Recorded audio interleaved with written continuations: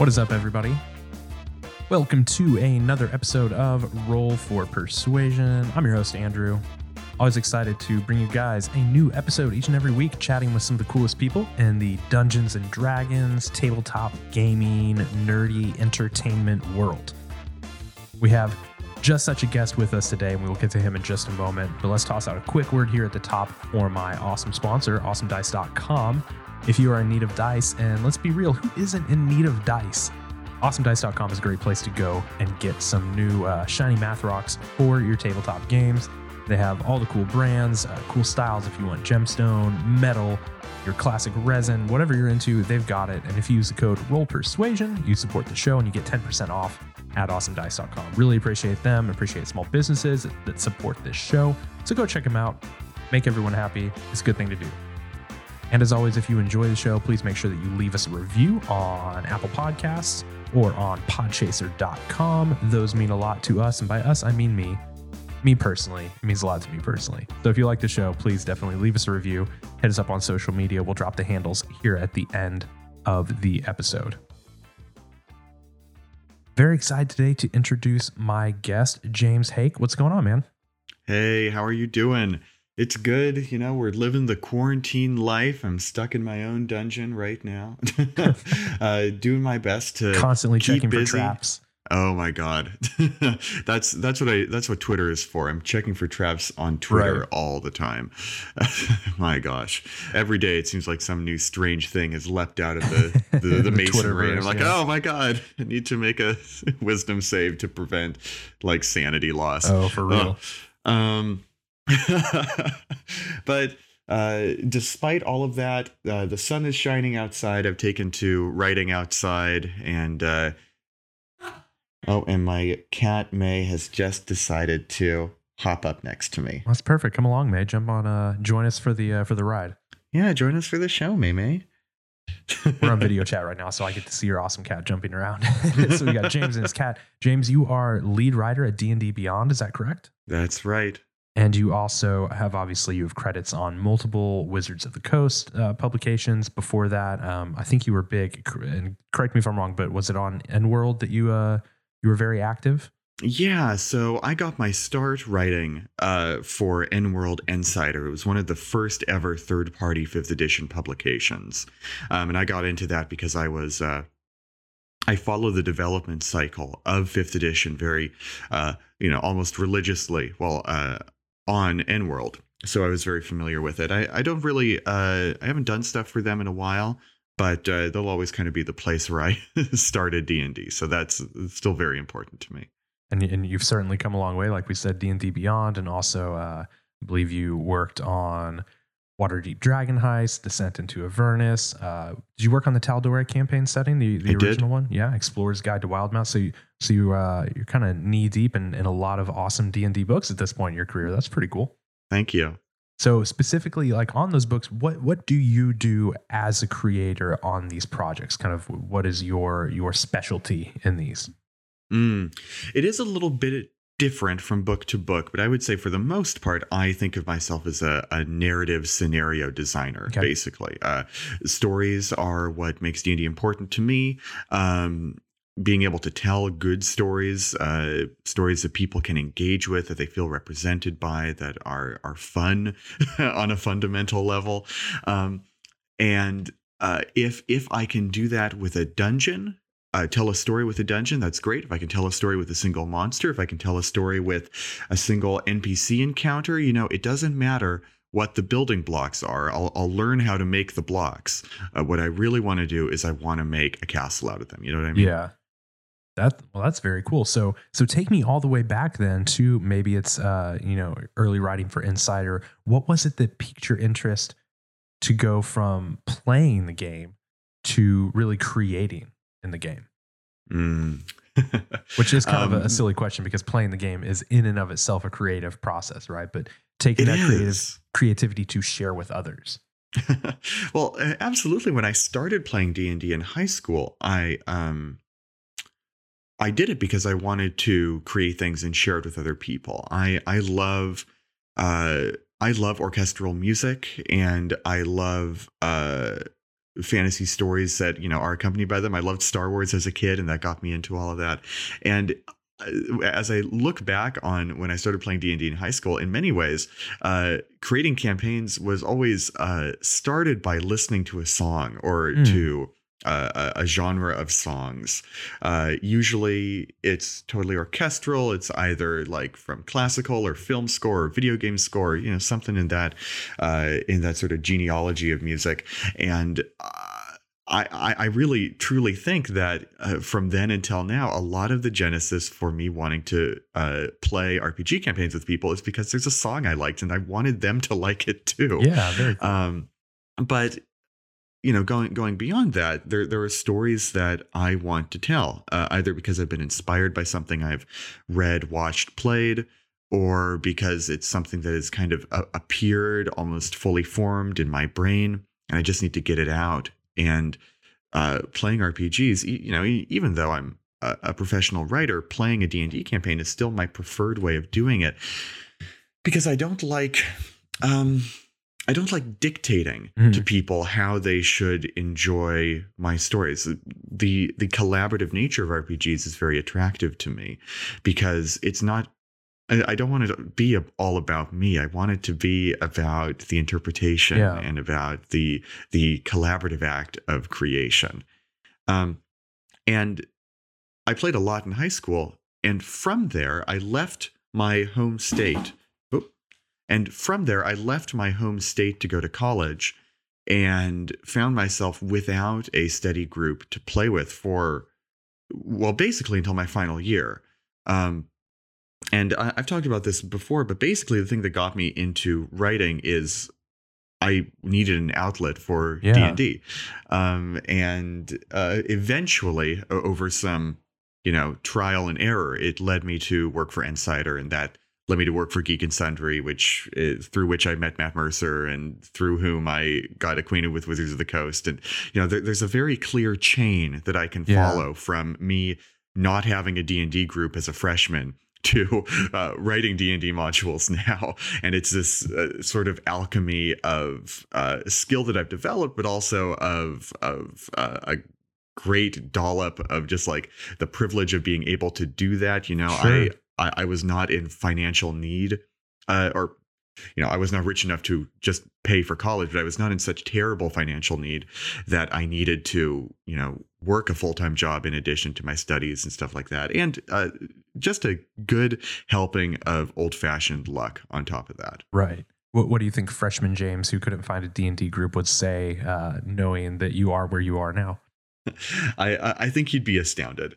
I think he would say that it's a dream come true. Yeah. So then you did some writing for DM's Guild, right? Stuff that was published on DM's Guild. What was kind of the first thing that you publicly put out into the community for other people to play? The first thing that I put out on DM's Guild was an adventure called The Temple of Shattered Minds.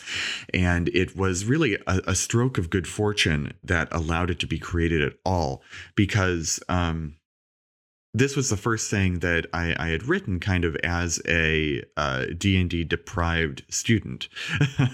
And what basically ended up happening was I love Mind Flayers. They're my favorite D&D monster. And I wanted to write an adventure with a Mind Flayer villain. I wanted it to be this kind of classic feeling adventure. I think I had watched some Matt Colville videos at the time, and so Temple of the or Cult of the Reptile God had been lodged in my brain. So I wanted this sort of Cult of the Reptile God style adventure, but with a Mind Flayer as a villain. And fool that I was, I did not realize that Mind Flayers are D&D product identity, right? You cannot publish stuff under the Open Gaming license with a Mind Flayer because it's copyrighted. And so right around the time that I had started working for Insider, I had largely finished and then shelved that idea because I'd realized, can't do that. Whoops. Yeah. But that was just a few months before January 2016 when the DM's Guild launched. And then all of a sudden, when the DM's Guild was active, I had this adventure that I had worked on and tried to polish to a professional degree right there in my back pocket. All I needed was art and layout. And those aren't small potatoes, but I was able to get them and make something that, if I made it today, I wouldn't be proud of the way it looks, but I'm still very, very proud of that adventure as a starting point for me. Well, that's awesome, man. And so from there, because I was just looking at your portfolio site earlier, you went and did some more DM's Guild things. I see stuff like Over the Next Hill and Plane Shift, and then I guess later in 2016, is that when you kind of started working with Geek and Sundry? Yeah. I started working with Geek and Sundry as a result of my editing work on EnWorld Insider. Geek and Sundry sent out a call for interns somewhere, fall of 2016, I think. And little did I know that was basically when Critical Role had just gotten started. Mm-hmm. I only knew of Matthew Mercer because of his role as a protagonist in Fire Emblem Awakening. Not that he was a huge D&D nerd, though my brother had at that time played briefly with Matt Mercer at a game at Seattle's local anime convention, SakuraCon, in 2015. There's a great convention module called I think it's Confrontation at Candlekeep, okay, something like that.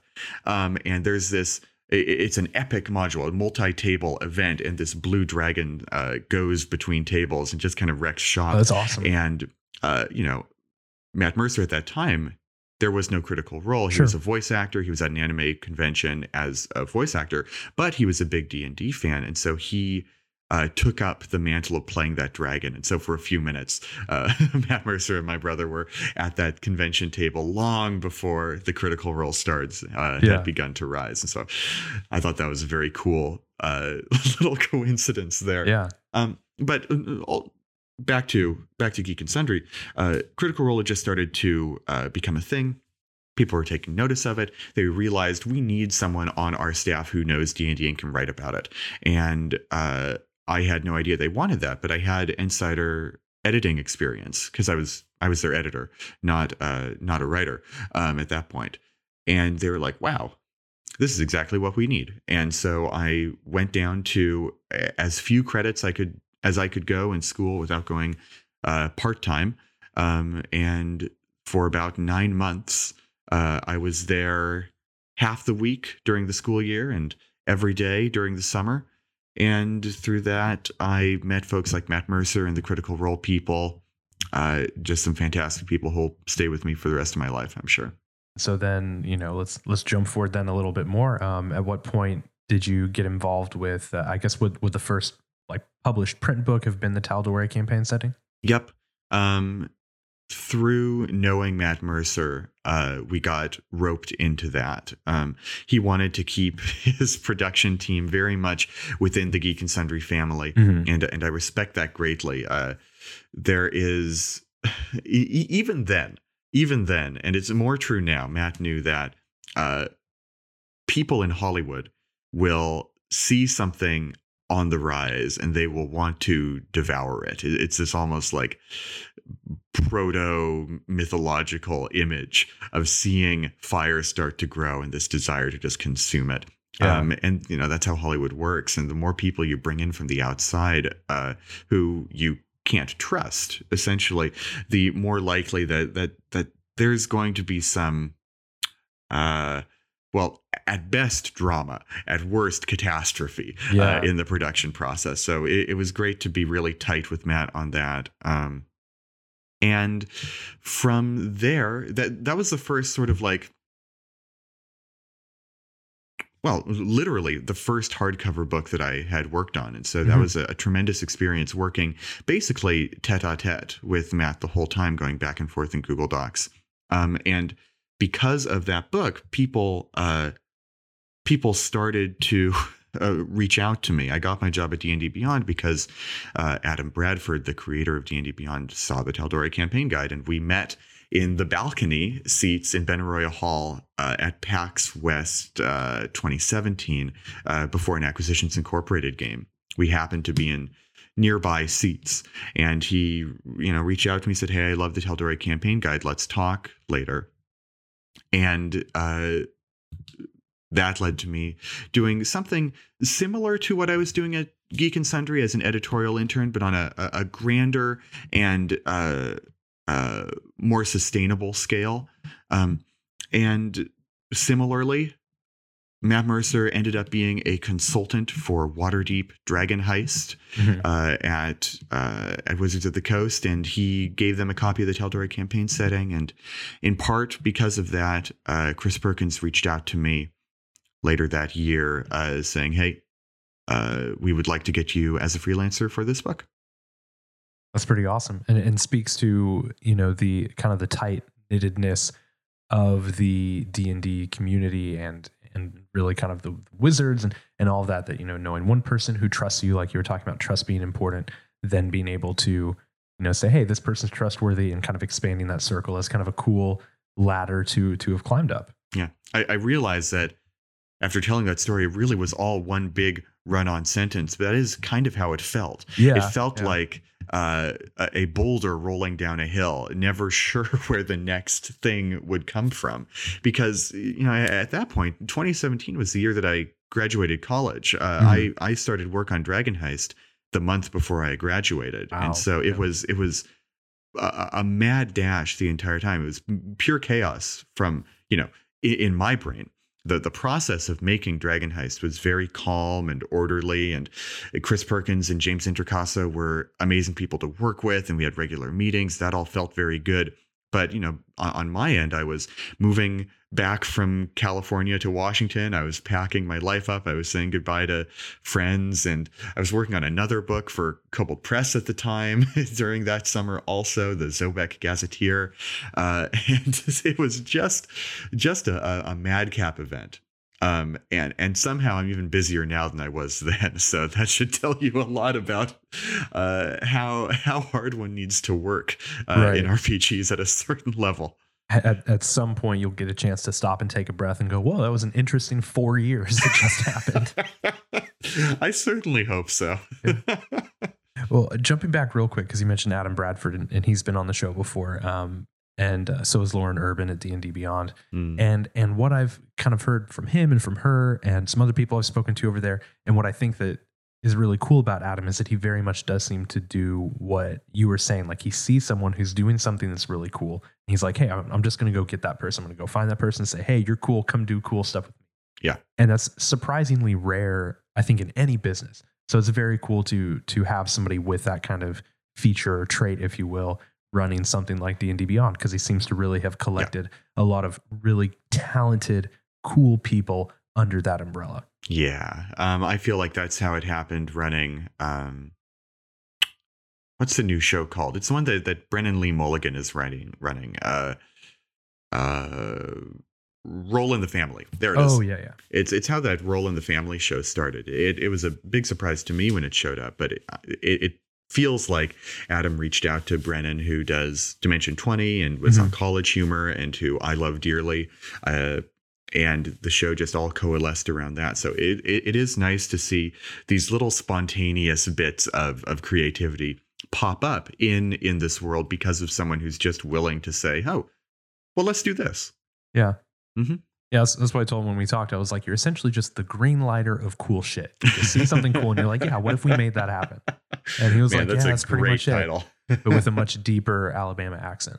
Right. So Waterdeep Dragon Heist, which I've played through as a player and was awesome. So thank you for that, because it was so much fun to play. Well, thank you. I'm happy to hear you loved it. It was the first full-scale published adventure that I had played in. So I DM'd Minds of Phandelver and then done a homebrew campaign with another DM, and then got to play in Waterdeep. And it was a blast.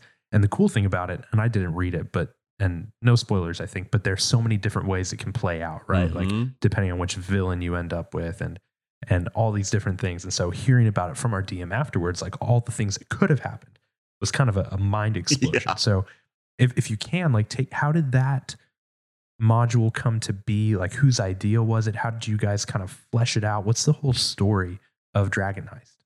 Dragon Heist is a story that I would say I was brought into about halfway through.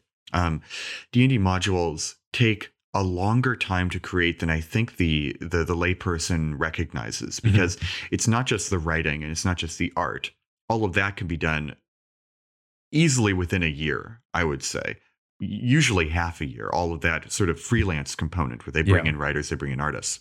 But, Wizards of the Coast is a large company, which means that they have to coordinate a lot of stuff between different departments. So much like a movie starts in pre-production, a D&D adventure will start with the germ of an idea in a meeting that I don't know the details of yet, right? That's a very Wizards of the Coast thing. I don't know how those meetings work.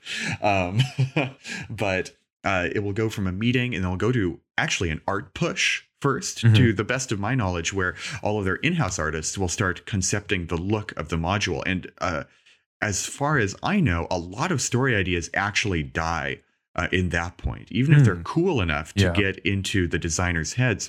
If the book can't be visualized in that way, right, and there's no way to make it visualized, then the idea isn't worth pursuing, and it's kind of, it either gets shelved or it withers and dies on the vine, or any number of things. I'm sure there are archives full of shelved ideas of Wizards of the Coast. And from that point, it goes to the designers and they create a story Bible, drawing upon past works, right? The Forgotten Realms has a ridiculously large history, which can be intimidating, but it can also be a blessing. And so it involves going through a lot of archive material and sort of figuring out, okay, what is actually going on here? What has been written about Waterdeep or the Desserin Valley or so on, and Avernus, so on and so forth.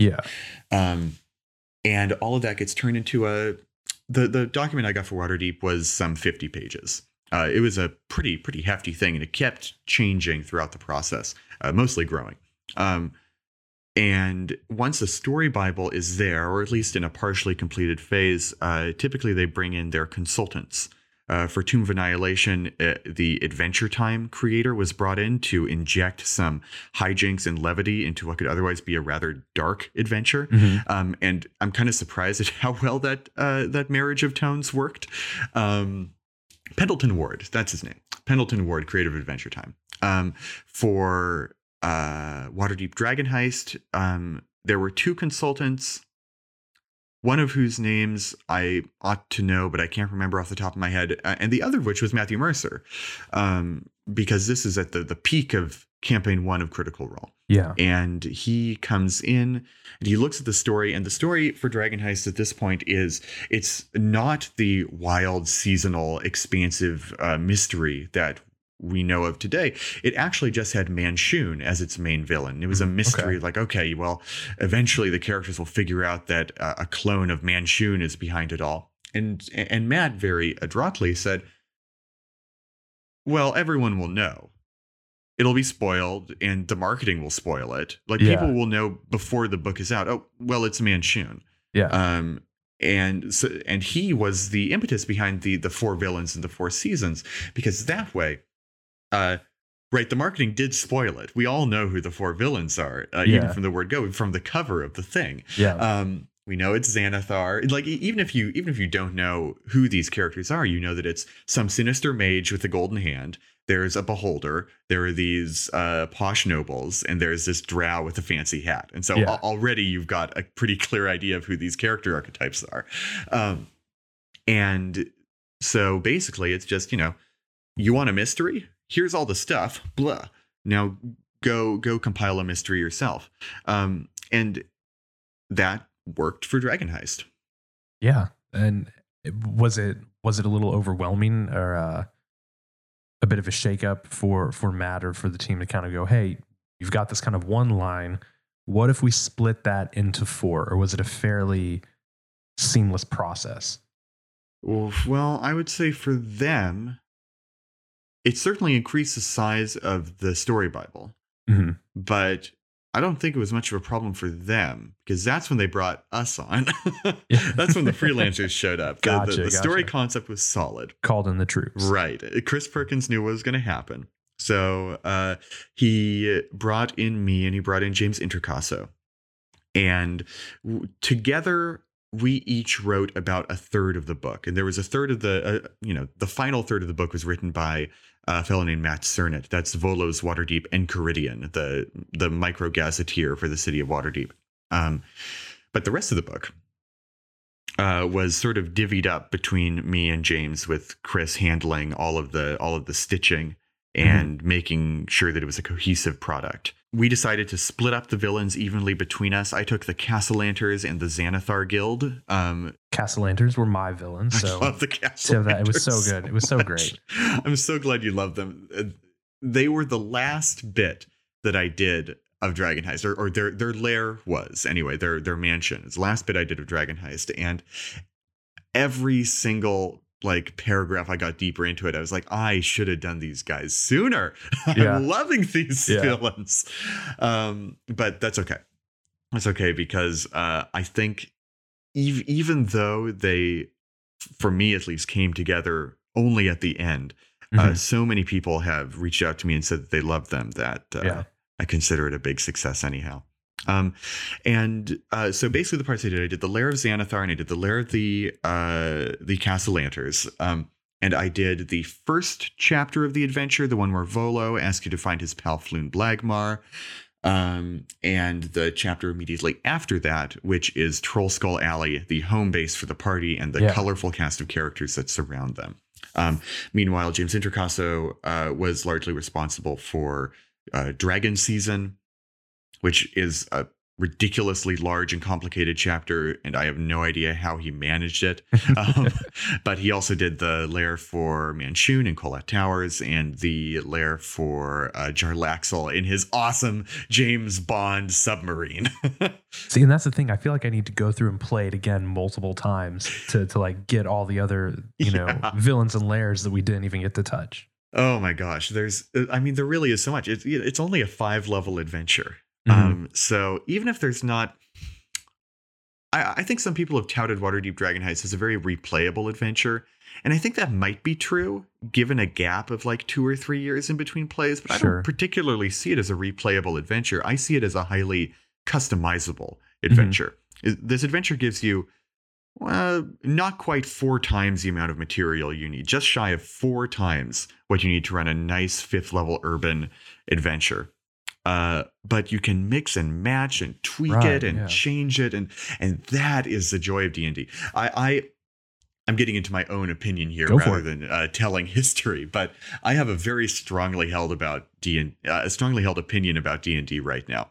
5th edition began in summer of 2014, and it is now almost summer of 2020. 6 solid years of D&D, and there's been 4 solid years of DM's Guild and the open gaming license. Suffice to say, there's a ton of D&D in the world right now, which is good because D&D is more popular than it's ever been. And I'm so happy about that. It makes me so happy as there's so much D&D in the world. But it's a blessing and a curse. It's a double-edged sword because there is so much good D&D that it becomes very, very difficult to process it all. Obviously, we're spoiled for choice. If you want something that's tailored entirely to you, it's easier to find that sort of thing that's right up your alley. You don't have to, scrounge for scraps. But it means that creators, whether you're a independent creator on the DM's Guild or a third-party publisher publishing on DriveThruRPG or even Wizards of the Coast themselves, now is the perfect opportunity to back off on reams and reams of content. Now, you don't have to be publishing level 1 through level 15 adventures. We don't need that. Publish, in 256 pages, full color hardcover. Publish a 5-level adventure. Make your gigantic project something that is short and easily playable, but fill it with all the detail and care that would go into a full, 1 through 20 level spanning book. Because I know people who are still playing Storm King's Thunder. They've met every week for 3 years, and they're approaching either 11th level, playing the book at at its usual level pace, or they have expounded upon the material there and they've begun homebrewing their own thing, drawing from the hardcover, and they're up to 20th level now. D&D is so the bang for your buck that you get with a D&D book is mind-boggling. If you paid what you did for a movie ticket, if we could go to movie theaters right now, I'm glad no one's going to movie theaters. Let me say that. But if we could go to movie theaters right now, you pay $10 or more for your ticket. You pay like $20 for your popcorn and your drink. And for a 3-hour trip to the movies, you paid like $30 a person. Whereas you buy 3 core D&D books for $50 each and maybe an adventure, unless you're homebrewing something. Mm-hmm. Or let's go even smaller. You buy a D&D starter set. You buy the D&D starter set for $20 off a Target shelf. That's like 20 hours of gameplay for you and your friends. It's ridiculous how economical it is. So people don't need the gigantic campaign length adventures anymore. I'm glad they exist. And honestly, I'm glad they're still being published because even though we are flooded by D&D, there's still a number of amazing campaign-length stories that can be told and can kind of only be told in that format. But I want to see more of these experimentations in format and style. Yeah. I think now is the time that we have the freedom to do that. And I hope that everyone on every level of the professional size and scale ladder, from indies all the way up to big time pros, start taking that approach just a little bit. Yeah. And it really is so cool, like you said, to have so many options. So right now we're playing through Curse of Strahd, which I imagine will take us quite some time. An amazing adventure. And we're loving it, but it's so great because there is so much cool quality additional content out there. I had a guy on a month or so ago, Griffin McCauley, who does Griffin Saddlebag, which is like these homebrewed magical items, fully illustrated, fun, really cool stuff. And so we start plugging these items in, or we go find something else. Our DM will find something else, online in D&D Beyond or something in the homebrew, and it's all so well done now that you can, like you said, it's like the seasoning and the spice to really make your adventure your own. So you can take that expansive, really huge campaign, and even still at the end, you're going to have an entirely different experience than anyone else who's ever played it. But I agree. I like your idea that now is a time to really be experimental. That's what was so much fun about Waterdeep. It was just different. And even that, I think, was really only scratching the surface of what could be done in a published adventure like that. Yeah, I absolutely agree. But I'm always excited to see what the next big campaign is. I'm going back and reading a 3rd edition campaign, level 1 through 20 thing published in Dragon Magazine called The Shackled City. And I don't run 3rd edition anymore. I burnt out on it in high school, but it's still damn good D&D. A lot of cool stories for me to nab for my home campaign, which isn't, based off any hardcover. Yeah.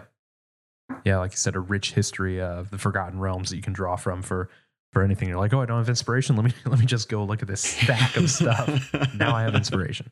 Absolutely. Is there anything else I want to say about hardcover adventures? I feel like that's kind of my big hot take, is that they should be just as big, but focus on a smaller level band with more customization options provided. That's my hot take for the day. But other than that, I'm very happy with the state of D&D as it is. It's a beautiful time to be playing. Absolutely. Let's take a real quick second here and give a shout out to one of my other sponsors, Talon & Claw. They make beautiful, just fantastic custom wooden dice vaults, DM screens, just really beautiful stuff out of all these great rare and special woods. Anthony up in Washington is just churning out this. It's really fantastic stuff. And actually right now, when this episode airs, they will have gone live for just about a week with their Kickstarter, where they're going to be making these dice vaults out of old whiskey barrel lids. So if you like these cool textured, kind of cowboy era looking stuff, these things are gorgeous. You should go check them out. So go to talonandclaw.etsy.com. To buy any of their stuff, you can use the show code ROLLPERSUASION, save 10% there. But also look them up on social media, Talon & Claw, and check out their Kickstarter, because this stuff is just cool looking. If you were like me and you like cool accessories to store your dice in, if you are a DM who just wants an awesome screen to rule the game behind, definitely check them out. Their stuff is fantastic. Big fan of theirs here, and we appreciate their support for the show, so definitely check them out. I'm checking out their stuff right now and during the commercial break. Yeah, go for it. In fact, if you would like a dice vault, they told me to tell you, we will gladly hook you up with one. So what? So okay. we'll chat. Yeah, we'll chat after. We'll chat after we record, and we'll see what we can do to get you some sweet Talon and Claw gear, because they're cool that's people. So sweet of them. Yeah, I'll gladly get in on that. Yeah, for sure. We'll talk and we'll get that info and get it out to you. But yeah, Anthony, the guy who makes it all, was one of my first guests on the show, and I consider him a friend now. And it's been awesome to kind of get to work together on creating cool stuff together. So glad to have him on the show. Yeah, that's one thing I always talk about to people who are getting into RPGs. And it's that the most important part of it is that for the vast majority of people, RPGs are not a career. They're not a viable career path. And the amount of people that's true for, the amount of people who can do it is rising, but it's still a minuscule percentage of everyone who creates D&D stuff. And I think that's a tragedy, but I don't know what to personally do about it. So when I got started doing RPGs, I had this hope that I would be able to do what I'm doing now. And I feel so grateful and lucky that that's the case. But I just went into it with the hope of making friends, right? I am on Twitter. I spend too much time on Twitter. But when I first started on Twitter, it was to connect with RPG bloggers whose work I liked. Merrick Blackman does a great blog, Merrick's Musings, that I read all the time, and I still read much of the time. James Introcaso, I gave him his first job in RPGs through Insider, and once that was finished, and once it was clear to me that he was getting busier, and I couldn't just email him and say, write something for me, please. I need to fill a spot this month. That I would need to keep up with him on social media. And, the list of people who I admired and wanted to know just kept growing. And I needed to keep in touch with them, and I wanted to be their friends. And that was the whole impetus behind it all. And so making friends is really great. Without those friends, the success is not worth anything. And without friends, the failure becomes impossible to emotionally recover from. So whether you're rising or falling or, oscillating between the two, if you aren't going into it with the intent of making people who will support you and who you support in return, there's just no point. There's no point to any of it. Which maybe sounds a bit doom and gloom the way I'm saying it so solemnly, but it really is a joyous thing, having these people whom you can commiserate with in failure and whom you can share success with in success. Absolutely. My mindset behind starting the show you're listening to right now was very much the same. It was, how do I make friendships, make relationships with people in this community, and that's just been such a huge part of it for me.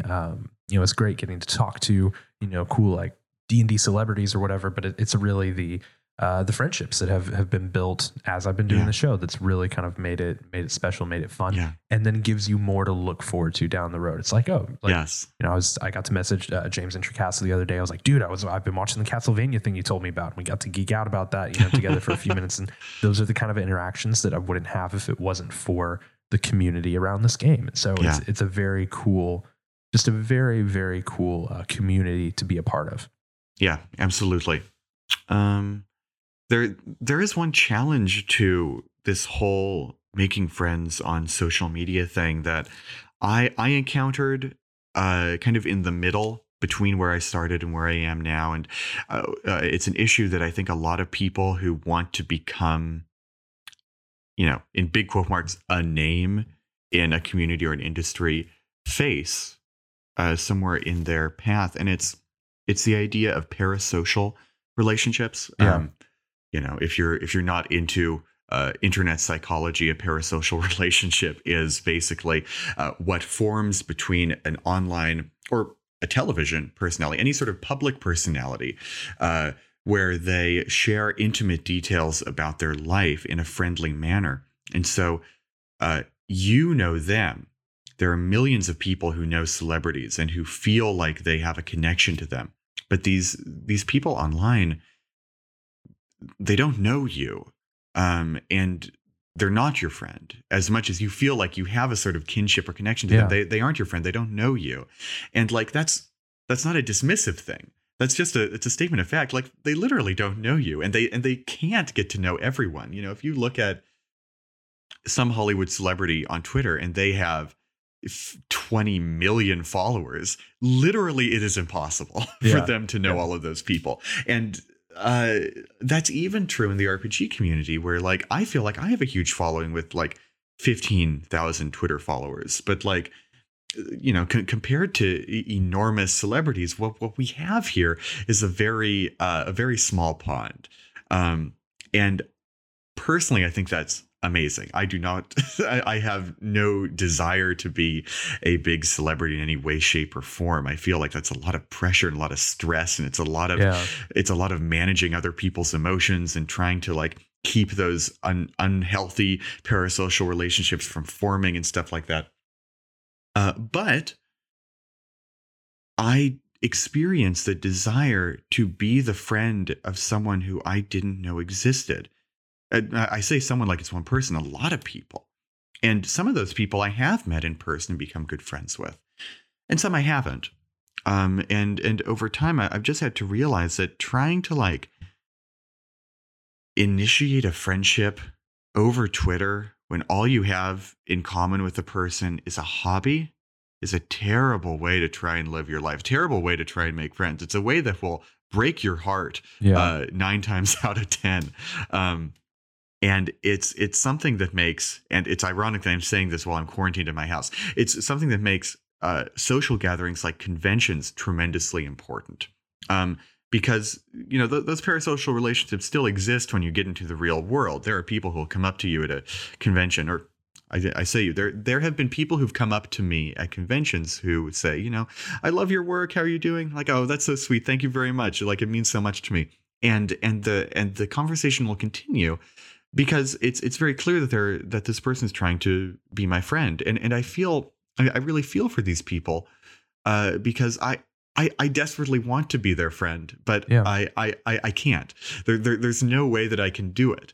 And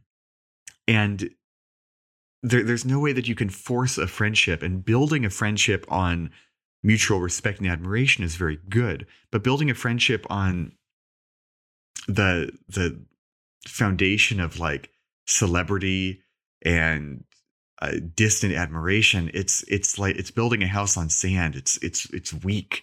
It's building here's what it is. It's building a friendship on the foundation of what you have constructed to be a person like in your mind. Right. And that's fake. That will lead to you being disappointed in some way. So I feel like I've meandered from my original point a little bit, which is make friends who you have really deep connections with. Find those deep connections even online, and it can happen, and it will happen. But do not try and build friendships. Don't try and like shoot for the stars in trying to make a celebrity friendship. It won't work for you for reasons too numerous to name. Yeah, and it's not because you are bad or the celebrity is bad or whoever. It's just what you're saying, like the conditions for that just they don't exist, unfortunately. And it's not even some kind of like class or value difference. Not because you're some kind of plebeian trash, and because these celebrities are Adonis figures high above you. It's not that at all. Your lives have separated you in certain ways, but it's a difference of experience.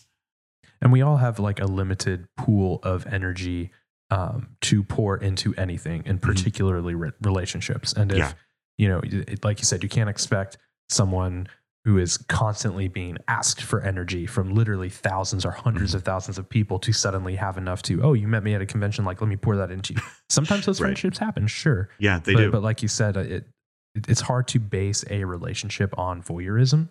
which is kind of wow. Yes, that is a way to put it. Which sounds like a harsh way to say it, but the same. and I, I'm a big fan of things too. I follow Mark Hamill. I like to think if Mark Hamill and I ever sat down and had a beer together, we might end up being friends. But I also know that like that is kind of a falsely generated thing from within you from watching this person from afar. Yeah, because if you think about it, and now we're fully off on tangents, and that's what this show is all about.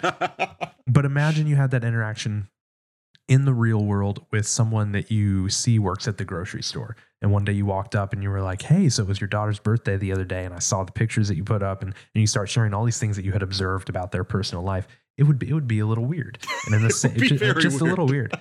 And in the same way, we kind of, we generate those emotional responses to things that we see people share online. And yeah, so I think it's good to be self-aware about those things about yourself. And then maybe once you get, to a point where perhaps you have recognition, in a niche or whatever, self-aware about what you're putting out and then how you receive people who kind of have those feelings coming at you. Yeah. It's a very complex thing. Yeah.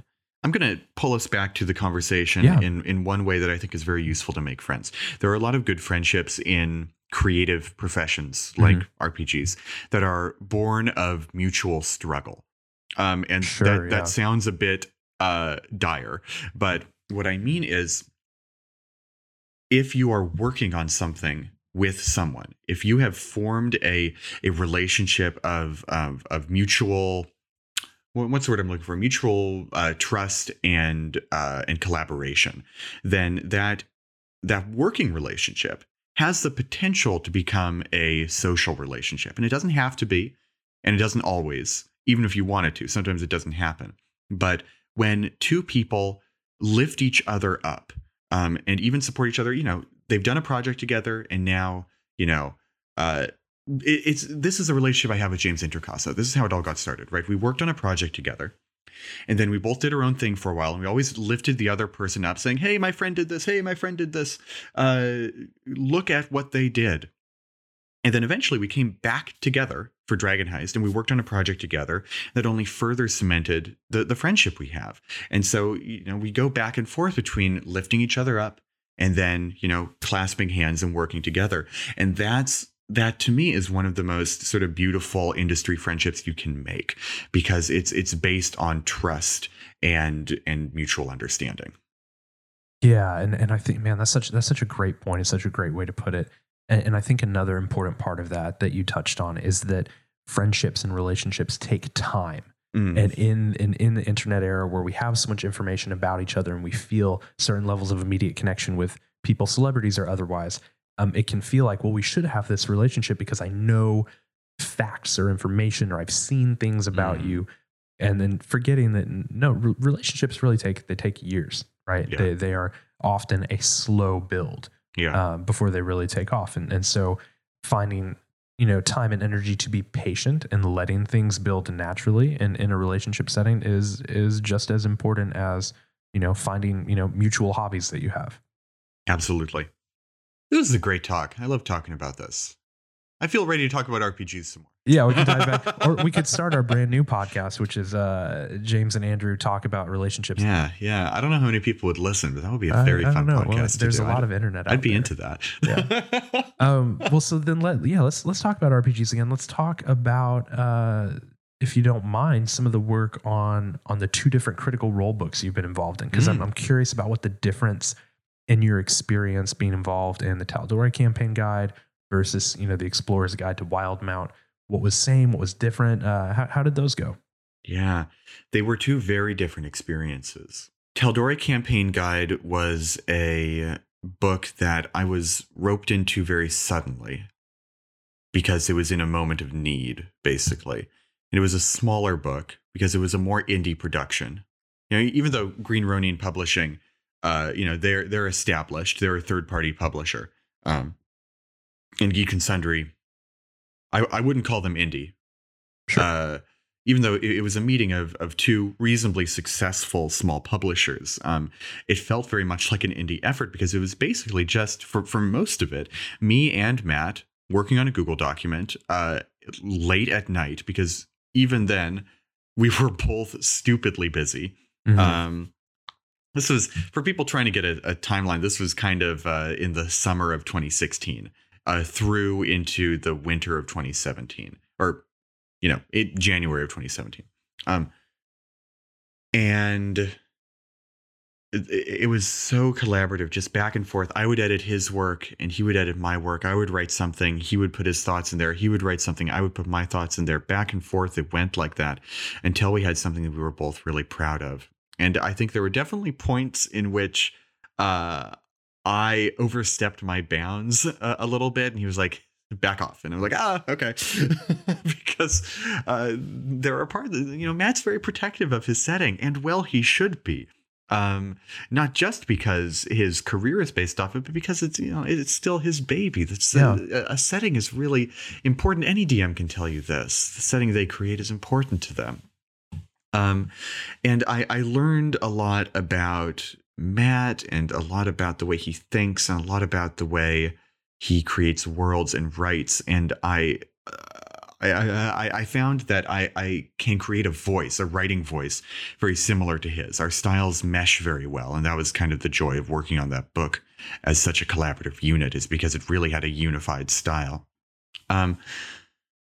But ultimately, the Tal'Dorei campaign setting, it kind of zoomed by. I was happy to see it be finished, and I was happy to be there at my very first Gen Con, at Gen Con 50, to promote the book, to be at the Green Ronin booth and talk about it. It was very cool, and it was the start of a very solid sort of like the exact sort of friendship we were just talking about with Matt. I'm so grateful to have him as someone who I can call my friend, in part because of that book. And so some time passed. I worked on other projects. I always tried to stay close to Critical Role. I did write copy for 2 other Critical Role books. They're Chronicles of Exandria, Vox Machina art books. I had some text that needed to be written, and I wrote for the 2 of those. Let's see. But then I got the call out of the blue from Matt when he came to tell me that he had reached a deal with Wizards of the Coast to publish a setting book with them for Wildemount for their second campaign. And it was going to be bigger and better than the last one. It was going to go in so much depth and detail, and it was going to include so many character options, and it was going to be amazing. And I was, instantly on board. Any chance that I have to get to work with him, I take it. And we brought on 2 other folks, my perennial pal, James Introcaso, of course, and Chris Lockey, who I had known through Kobold Press, and he works at Critical Role, so it makes sense. He's in that family already. And it was similar. It was similar to the creation of the Tal'Dorei campaign setting. I got to see a lot more back and forth between Matt and Wizards, because for Green Ronin, they were pretty content to just let what Matt wrote be what Matt wrote. And there was some editing and proofreading that went on. Yeah. That's what it was. With if this is an official Wizards of the Coast product, it needs Wizards of the Coast level of polish, and that includes the mechanics and the spells. And it was very interesting seeing things get polished or whittled away, or stuff like that. I should be respectful of my NDA right here. I don't want to pull back the curtain too far. Of course. But, the process is very back and forth in that way. Yeah. It was very interesting to see that. I got to see Matt working with their art director on art orders. And that was a fascinating thing to see, because it's something that until then was a hitherto unknown process in the making of an RPG book for me. And it's just the difference between 4 people working on a project as writers and 2 people working on.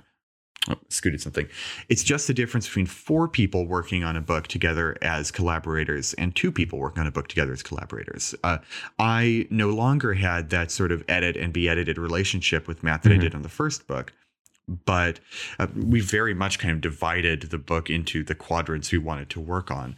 But for a book of Wildemount's size, that's really the only way it was possible to be done. There's a lot of amazing stuff in Wildemount, and most of it is the work of other people. That's such a strange mindset to go into when you consider yourself like an author on a book. is to look at the final product and say, by pages, most of the work in that book is not mine. And so I still feel this sense of ownership and like protectiveness over the book, but it's clear to me that it's not my book. And it's, it was always Matt's book anyway, but in many ways, it's not his book either. He was the germ that it all started from. His mind is the only reason why it exists. But that book belongs not only to all of the authors, it belongs to the editor. My partner, Hannah, did so much in-depth editing on that book that just transformed the manuscript in a way that it transformed it in a way that makes it what it is today. And then the editors of Wizards, and then the people at home who get it. Like, that's the collaboration comes back in an entirely unpredictable way once the players actually get their hands on the thing. I want to take a brief moment and go back to Dragon Heist and talk about something that I experienced when I first saw the text of the book. I had turned in my manuscript at the end of summer, and then about a year later, I think, no, a little less than a year later, I got to see the text. And I was absolutely devastated when I saw the text, because so much of what I had written had been changed. I felt my ego shatter within me. Did they not like it? Was what I wrote wrong? Had I made a mistake? Would Wizards ever work with me again? They changed so much of my writing. There was so much more work that they had to do on top of what they hired me to do. Surely they won't ever want to work with someone who they need to edit so much ever again. Those were all baseless fears. Or at least they were fears that turned out to not be true. Yeah. I reached out to Wolfgang Bauer, who I worked with a lot at Kobold Press. He was a former writer at TSR and at Dragon Magazine and stuff like that. He's an industry veteran. And he's someone who I consider a mentor and who I trust and I love deeply. And I asked him, hey, my manuscript just got torn apart without any feedback from me, right? But before that point, I'd worked on third-party publications where you write an article and the editor red pens it, they send it back to you, and you change it, and then you send it back, and maybe there are some other edits at the end. So turning in a manuscript, saying, here it is, and then receiving thanks, not hearing from them for over 6 months, and then seeing so much changed was kind of a world-shattering event. And Wolfgang said back to me, essentially, yeah, that's what happens. And I was dismal for longer than I care to admit about that. And this was still before the book was announced. This was coming up on the Stream of Many Eyes event. Okay. And all of a sudden, all the wind had just been taken out of my sails. I was no longer excited for this huge, amazing, glitzy kickoff. I wasn't excited for the book. And sometime before the event, maybe a couple of days, maybe a week before, I looked at the manuscript again. And I looked at what had been changed. And I looked, and I found what had stayed the same. And I found that the stuff that had stayed the same was the stuff that I cared about the most. Mm-hmm.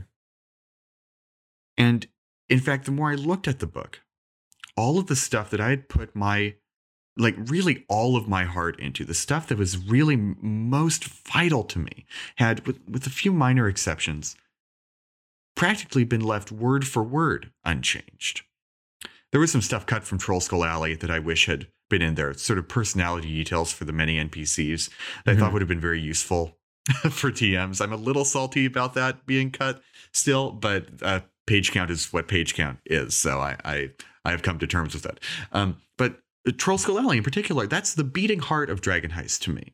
And with minor exceptions like that, Trollskull Alley is word for word what I wrote in my original manuscript. And I think that's something that if you're looking to be an RPG writer, or I don't know, a writer who works for Marvel or DC or Disney or whatever. You have to understand that you're the phrase cog in a machine sounds very minimizing and pejorative, but you are part of a larger whole, and that larger whole, it's reliant upon the company that publishes your work, because you're working for a hire, right? They own your words. The company that is publishing what you have written for them is going to do so in a way that suits their needs. And not only that, for the most part, the people who are editing your work are smarter than you, and people don't get that. People's egos are very fragile. My ego was very fragile, especially when I was just starting out.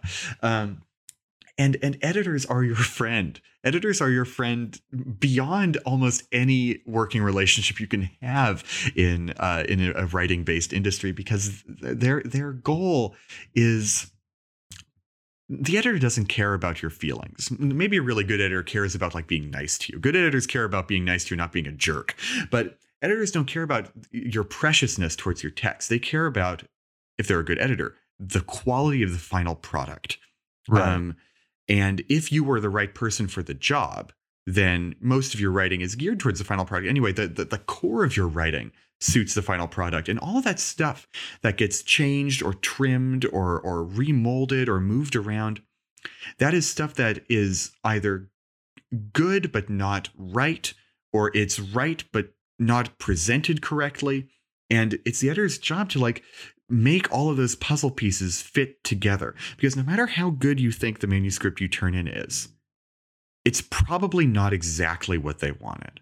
And it would be the earlier you learn that your manuscript will always be changed, the earlier you will be able to avoid having your heart broken by an editor. Yeah. And I don't think there's a more important lesson to be learned. There was no more important lesson for me anyway.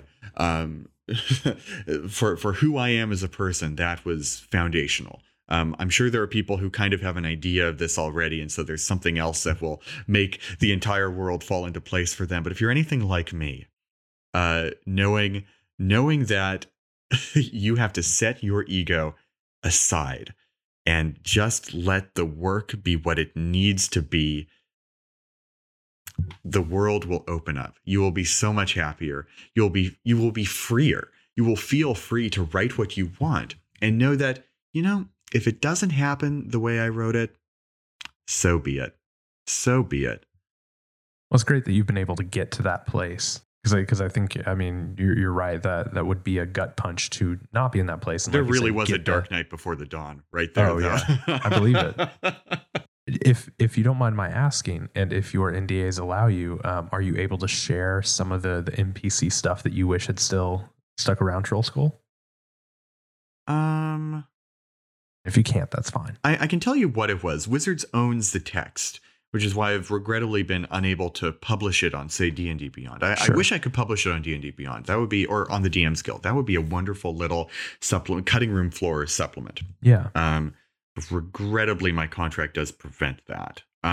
But in short, what was cut from Troll Skull Alley was just like a player character would have ideals, bonds, and flaws and personality traits. I wrote out traits, ideals, bonds, and flaws for all of the main NPCs in Troll Skull Alley, just so that they would feel like a fully fleshed out character.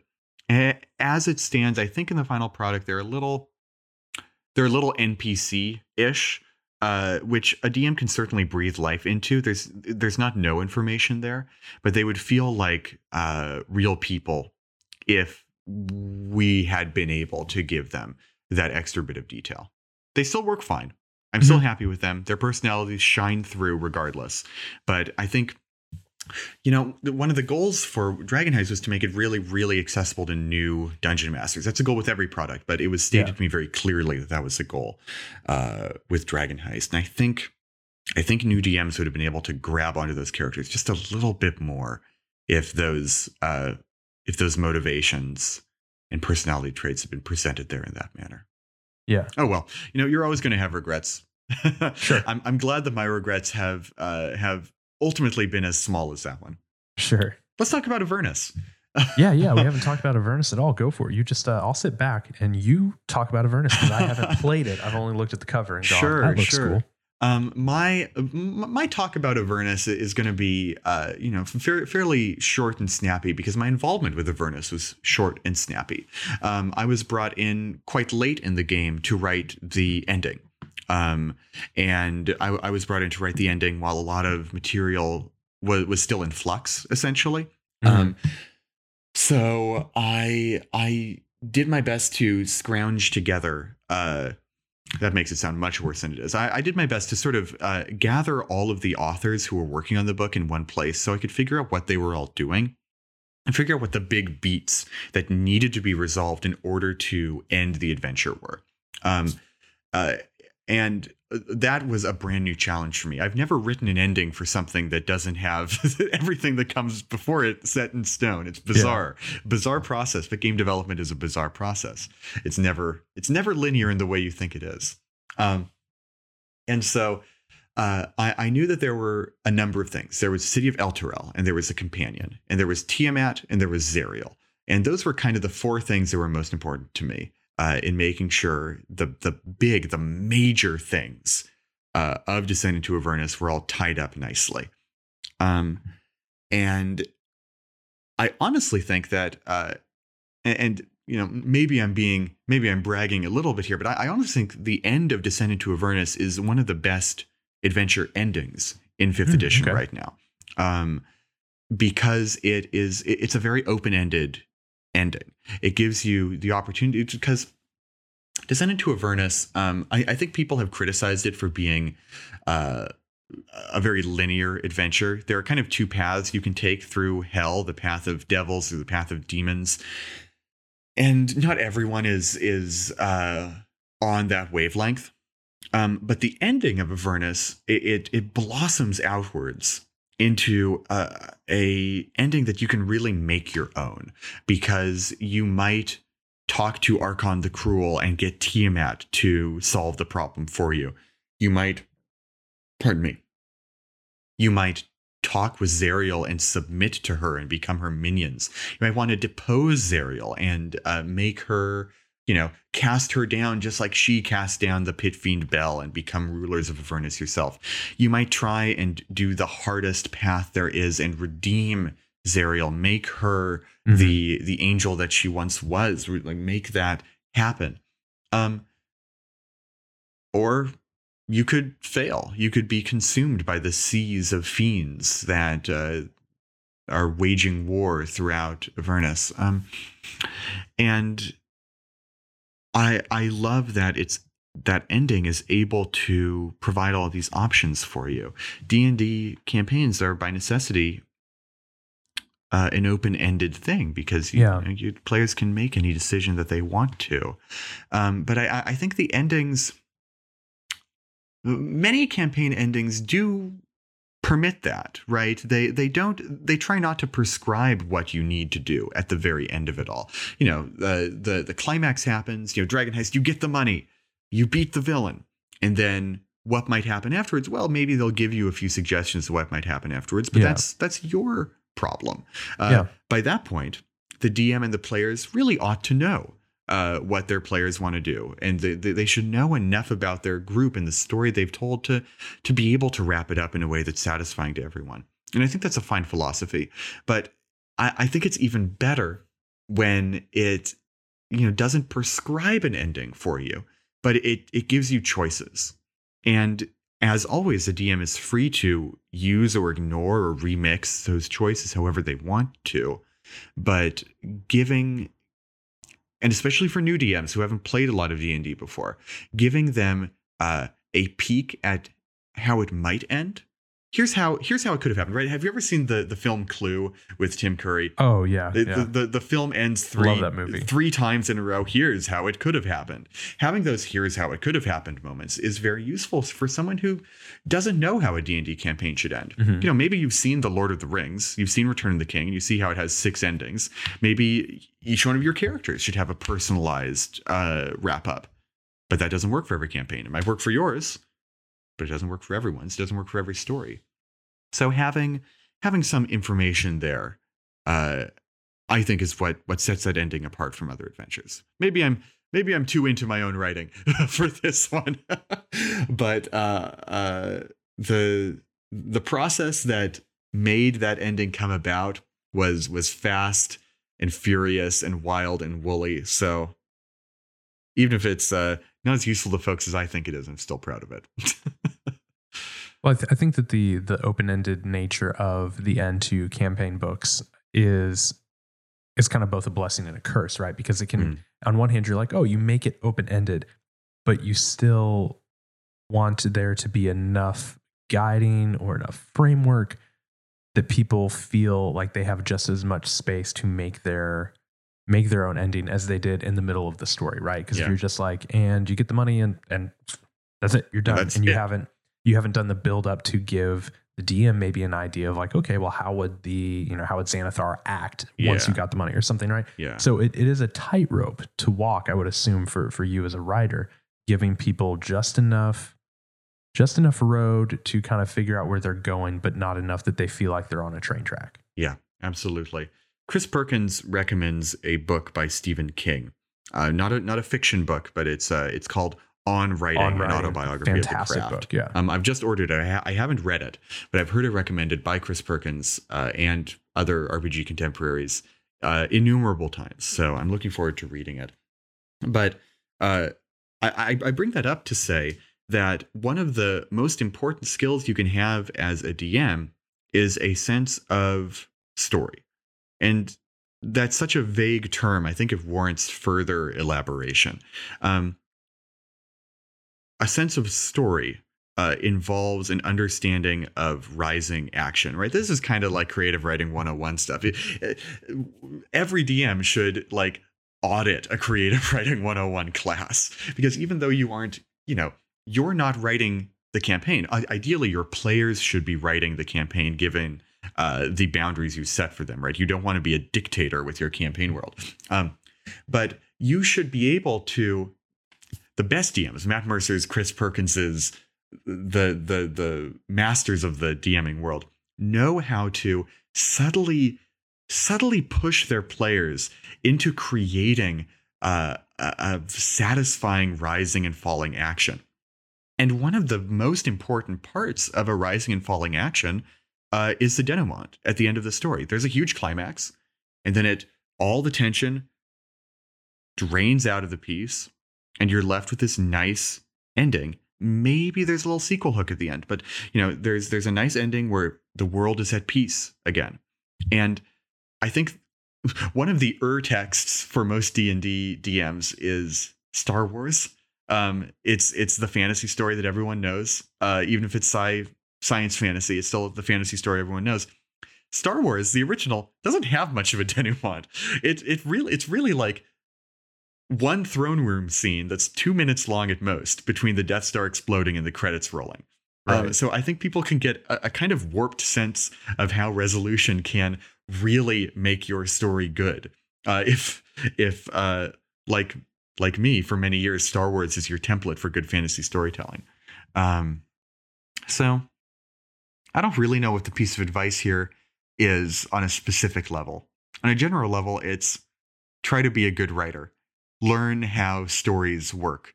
Learn the anatomy of a story. Yeah. You don't have to force your campaign to fit the anatomy of a story, but if you know how stories work, then you can subtly guide your story, your D&D campaign, to have some of those elements, and that will make the entire experience feel a little bit more alive. That's awesome. I think that's great advice. Yeah.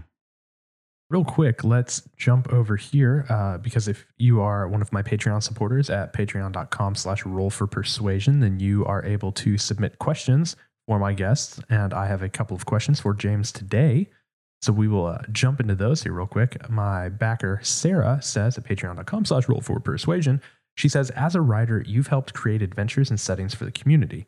If you had the opportunity to change or alter one thing in the original set for Dungeons & Dragons 5e, what would it be? Could it be class or race specifications or a rule in the DM guide, or even what you hope might change or improve in future editions of D&D? Oh, man. But you're right on the spot. Yeah. if I were revising 5th edition, I've written about this on Twitter. I think people who follow me on Twitter might recognize this idea. I think race in D&D is a fraught concept. I think it could be handled better. Even like race from D&D is descended from Tolkien. Gary Gygax famously disliked Tolkien, but his game still had halflings in it, and they were called hobbits in the original game. So descended from, even if Gary Gygax protests. Even though and so there are two schools of thought when it comes to race in D&D. There is race as alien species, and there's race as race. Race is race analog. And even though Tolkien famously did not believe in allegory, he nevertheless, his story was a very racially minded one.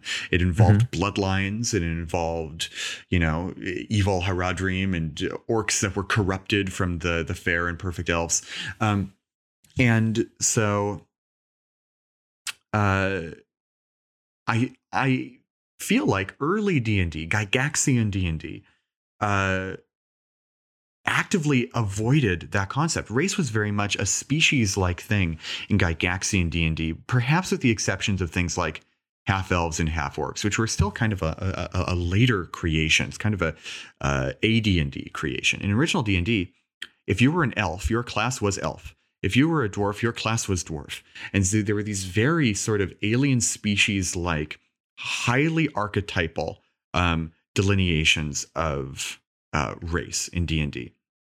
And I actually think that's a very interesting way of doing it. I think that's very, very cool. And it's very, very fairy tale. It's a fairy tale conception of race, where they're all magical beings who are distinct from humans. They may have a mildly humanoid appearance, but they're totally different in mind and body and all of and magic and all the ways that matter to fairy tales. However, somewhere along the line, this idea of race as species this idea of race as human races kind of got its way into D&D. And I think it's other people who liked Tolkien more than Gary Gygax did, started taking those Lord of the Rings inspired ideas of race and bring them into the biggest fantasy game in the world, Dungeons and Dragons. That's how you get things like half-elves and half-orcs, right? In the real world, with, I think, some vanishingly rare exceptions, animals of different species cannot sire fertile offspring, right? If a horse and a donkey have a child, it's a mule, and that mule is sterile. And so thus, even though the mule is related to both of them, they do not breed true, so to speak. But the thing is, in D&D, everyone can have kids with everyone else. An orc and a human have a half-orc child, and a human and an elf have a half-elf child. And even though the books only talk about those two, you can imagine many different combinations of this working out, which means that even for people who are physiologically very different from one another, you're a halfling, you're 3 feet tall, nonetheless, these feel very much like different races of humans, different ethnicities almost. And so that's really where this baggage of unpleasant racial stereotyping, or even like model minority racial stereotyping, starts to become a burr in the side of many players. If in a Star Wars RPG, your alien characters are, even though they all have a vaguely humanoid form, they're really quite different. Greedo has got a big old green bug head, and that's clearly not a human, even though he still has a head, 2 arms, and 2 legs. And Rhodians will only have children with other Rhodians. They're clearly different species. And so I would want to I'd want to kind of tighten the bolts. 2 metaphors got mixed in terms of race with D&D. And it needs to be clearer, or else these concerns about race in D&D will just continue. And there are ways to do that, both from a mechanical perspective and a story perspective. Personally, I think D&D is in a position right now where race as race is the way it should be going for the most part. Unless you've got a wildly different species like a Thri-kreen or something like that, who's clearly a bug person with 4 arms, then race should stay as race, and you should treat them as you would different human ethnicities. Like one ought not to say that hobgoblins are naturally inclined towards militaristic warlike behavior, because no creature, no human being is like, no race of human beings is naturally inclined towards warlike militaristic behavior. That's just not, it's not feasible. So D&D straddles the line right now in a way that makes people, including myself, uncomfortable. I want them to pick a side of the line. And I have the side I would pick. And it's a side that I think most people would feel less jarred by picking, and really commit to it. And so if you commit to it, go all the way. That's what I would change in the 5th edition Player's Handbook. And I think you mentioned this, but I think you actually had a very good thread on this on Twitter recently. Yes. Kind of addressing those concepts. The orc discourse comes out, happened on Twitter. The orc discourse, yeah. So worth going. If this intrigues you, worth going through James' Twitter history to find that, because I thought it was very well, just like you did just now, it was very well thought out, enunciated, and thoughtful. So great answer. Thank you. Thanks. We'll go with our second question here on patreon.com/roll4persuasion from Patreon backer Brady. She says, having been part of several module-based adventures as well as an entirely new campaign setting, you obviously have sunk your teeth into a lot of D&D stories. If you had been a part of the writing team for one of the other published adventures like Curse of Straw, Tomb of Annihilation, Hoard of the Dragon Queen, etc., what is one thing that you would have liked to have seen added to the module or adventure? Whoa. Now Thanks, Brady. We just added an extra hour to the episode. Man, Grady, you're really throwing me the tough ones. Here's the deal. D&D stories are meant to be malleable. D&D adventures are supposed to be changed up and remixed by every single person who plays them. And one of the ways that I remixed a published adventure, it's the only published adventure I've ever run other than Dragon Heist in its entirety. I'm looking at my shelf across the way. Yes. Princes of the Apocalypse, the second storyline for D&D 5th edition, is the only other D&D hardcover that I've run in its entirety. And I love that adventure, and it is also completely unsuited to my playstyle. It is an adventure that is focused around like 5 consecutive dungeon crawls with nothing in between, with villains that have we'll call them threadbare motivations, and nonetheless, I was magnetically drawn to it for reasons I can't fully explain. I think the elemental theming caught me at the time, back in 2015. And one of the things I did is right around, if I were to call it a story, right around 10th level, right around the end of Act 2, I kicked the party into the elemental plane of water. And they adventured in the elemental plane of water and had a very character-driven exploratory time there. Excuse me. So I thought that was a vital change of scenery for the adventure. I thought it gave the opportunity for more character-based roleplay and allowed them to get out of dungeons, which at that point was sorely needed in the adventure. So I think the folks at Sasquatch Games and Wizards of the Coast did a great job at Prince of the Apocalypse. I think it's very suited towards people who love dungeons. I love dungeons, but I don't love that many dungeons all in a row. So in the James Hake version of Princes of the Apocalypse, the final act of the adventure would leave the material plane entirely and have characters grappling with the untamed power of the elemental chaos. Future D&D Beyond article? Perhaps so. Prince of the Apocalypse is not really in the public consciousness right now. I'd really have to make a good pitch to get that article out the door. and it kind of like, it seems for the same reasons that you mentioned, I'm kind of drawn to it because I love the idea of the elemental planes and kind of the elemental aspects of it. So I would love to see either, a resurgence of that or a new, down the road, really well done campaign setting that kind of explores those ideas again, because I would like to play that. Mm-hmm. Yeah. Planescape confirmed. You heard it here, exclusive. Spelljammer coming. So final question, when are we going to get Dragonlance? Yeah. JK. Oh, man. Yeah. It's a whole other thing.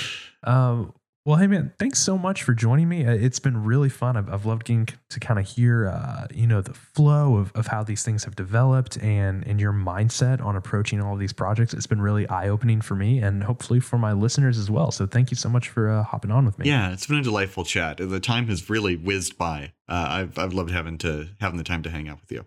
Yeah, it's been lots of fun. And don't forget, again, for Patreon backers, hang around after the theme music, because we're going to do it for a little bit longer. I think we're probably going to chat about what we've been doing in quarantine, video games, baking projects. So if you are a Patreon supporter, you can stick around for the Zone of Truth segment, which will be coming up here at the very end. And that will be a lot of fun. But James, where can people check you out online? Where can they see your work, interact with you? Where can they develop parasocial relationships with you? You can find me most often on Twitter at James J. Hake. I'll bet the link will be in the episode description. Notes, yeah. Yep. And you can find me. I mean, I spend almost every waking hour writing for D&D Beyond these days. So you can check out all the things I write on www.dndbeyond.com.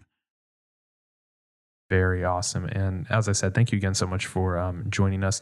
And special shout out because I want to mention our final sponsor. We were talking about, people that we've met in the community that have become friends. Smuggler's Coffee is the sponsor for the Zone of Truth segments. We want to thank them very much for supporting the show. I want to thank their coffee specifically for supporting me and getting stuff done with the caffeine boost I need. I really do love their stuff. Store.smugglerscoffee.com. They just had some new lines that they just announced. So if you want some badass coffee, go check them out. Super nerdy artwork all over the bags, fun thematic things like Tomb of Caffeination, Brew Hope, things such as that. I really enjoy them. And like I've always told you guys, they brew some of these beans, they age some of these beans in old bourbon and whiskey barrels. So they get all these sorts of cool, nifty flavors that you might not get from your normal Maxwell House brew. So definitely go check them out. Store.smugglerscoffee.com. We appreciate them supporting the show and the Zone of Truth segment, and supporting the D&D community, because Dave and everyone at Smugglers are great people. So thanks again to my guest, James. Really appreciate him being on. And if you are a supporter, hang around because we're going to keep talking with him. If you want to support the show, you can check us out on social media at Roll Persuasion on Twitter and on Instagram. You can email me, Andrew at rollforpersuasion.com. Patreon.com/rollforpersuasion is another great way to support the show. We appreciate your reviews and feedback on Apple Podcasts and podchaser.com. And I always appreciate it directly. Reach out to me on Twitter. I love chatting with people on there. And so tune in next time because we're going to have more and more of these awesome guests that we are bringing you here in the midst of the quarantine that we are in. And we want to make sure you guys are well entertained. So until next time, guys, make sure that you enjoy your games.